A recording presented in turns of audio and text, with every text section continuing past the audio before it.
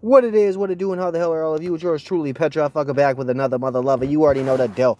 Grab your smoke, grab your drink, and lock in with your boy for another off-the-cuff episode covering all kinds of shit. You already know what it is, locking with your boy. Like I said, grab that smoke, grab that drink, and do the damn thing. So we're going to be covering Fox News article. This is going to be from Kayleigh McEnany slams media's Hunter Biden cover-up. They hid the story, influenced the election.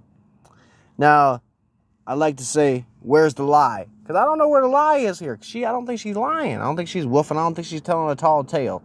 I think Hunter Biden got away far, far too easily in the situation that he helped create for his daddy. I'm going to keep it a buck, as I always do. I ain't got no reason to lie to kick it. It's not my prerogative. Now, Fox News host Kayleigh McEnany blasted the media's ongoing cover-up of the Hunter Biden scandal on the heels of the New York Post editorial laminating that the paper's scoops are being ignored by the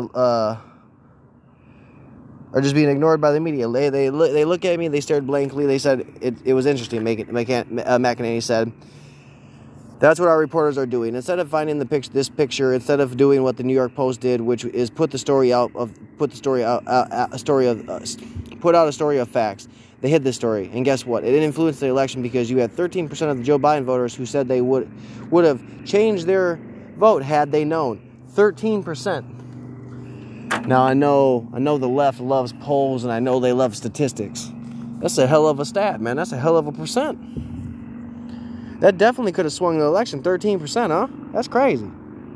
Now, Fox and Friends co-host Brian Kilmeade reminded McEnany, of whose co-host outnumbered, that her personal Twitter account was locked around the same time in 2020 after she shared a post story on Hunter Biden's emails.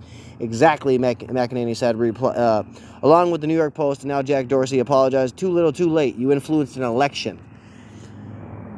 That's crazy that they really did. Now, she had said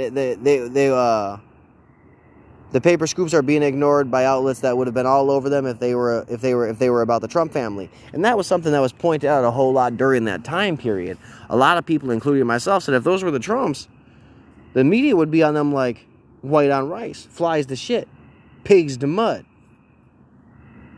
Normally a journalist to a hot story, but not in this case. Now, the most recent development was an unearthed photo of the then Vice President Joe Biden attending a 2015 dinner with son Hunter Biden's alleged business partner from Kazakhstan, despite the president's repeated denial of any association with the son's business dealings. Where are the investigative journalists? McEnany asked on Fox Friends Wednesday.